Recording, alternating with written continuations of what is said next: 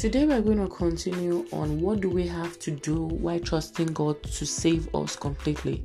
When you are trusting for a fulfillment of a promise of God, when you are trusting God for healing, for deliverance, for upliftment, trusting God for one thing or the other, for God to answer a prayer that you've been praying, what do you have to do? Yesterday I talked about talk less, pray more.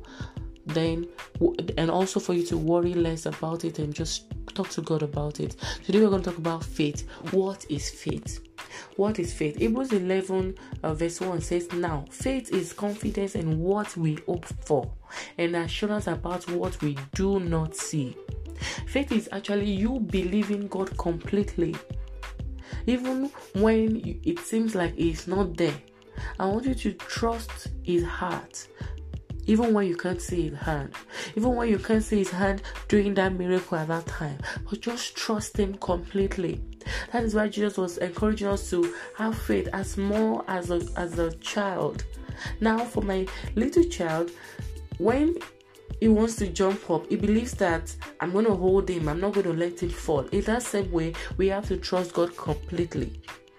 You might not see the end of what is happening, but just trust God to take you through the process.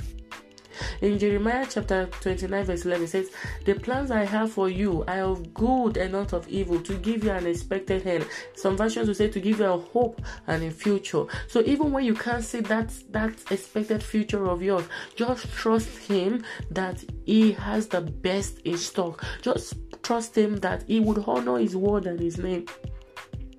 That is why when you are praying, you go to the scriptures, you go to those passages where He has referred to that which you are trusting God for, and you pray in accordance to it. You remind Him of it, and you believe that if He has said it, then He will do it.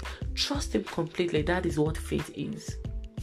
Say, God, I don't know what you are doing, but you said you have a plan for me. And if it is a plan, it's a plan of joy, it's a plan of peace. I trust you. I trust you. God doesn't do magic, but He does miracles. And the thing is, it takes us through a process.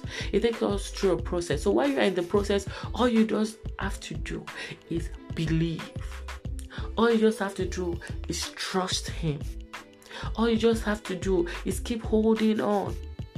Like, God, I know you will do this.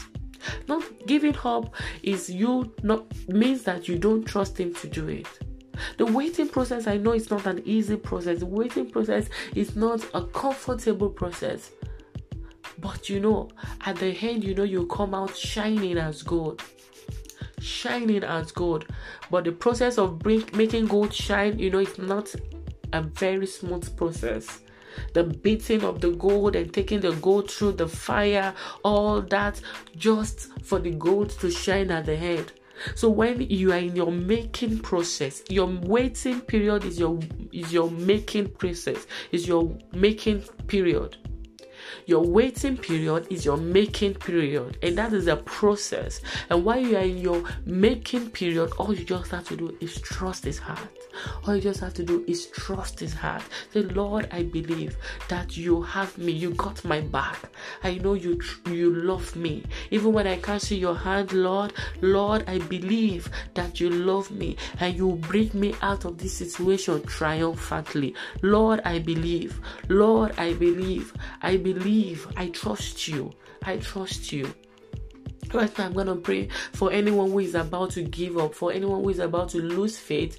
Lord Jesus, I pray for anyone listening to me right now who is in the period of waiting and who is about to give up. Lord, I pray that you send them strength in the name of Jesus. I pray, Lord, that you send them supernatural strength in the name of Jesus. I pray that you would encourage them from your word. Grant them the strength to hold on to your word in the name of Jesus. You send them the right word per time to hold on to, for them not to give up in the name of Jesus. For everyone who has even given up, Lord, let there be a revival of hope within them in the name of Jesus. Thank you, Father, for answering in Jesus' name. Amen. God bless you.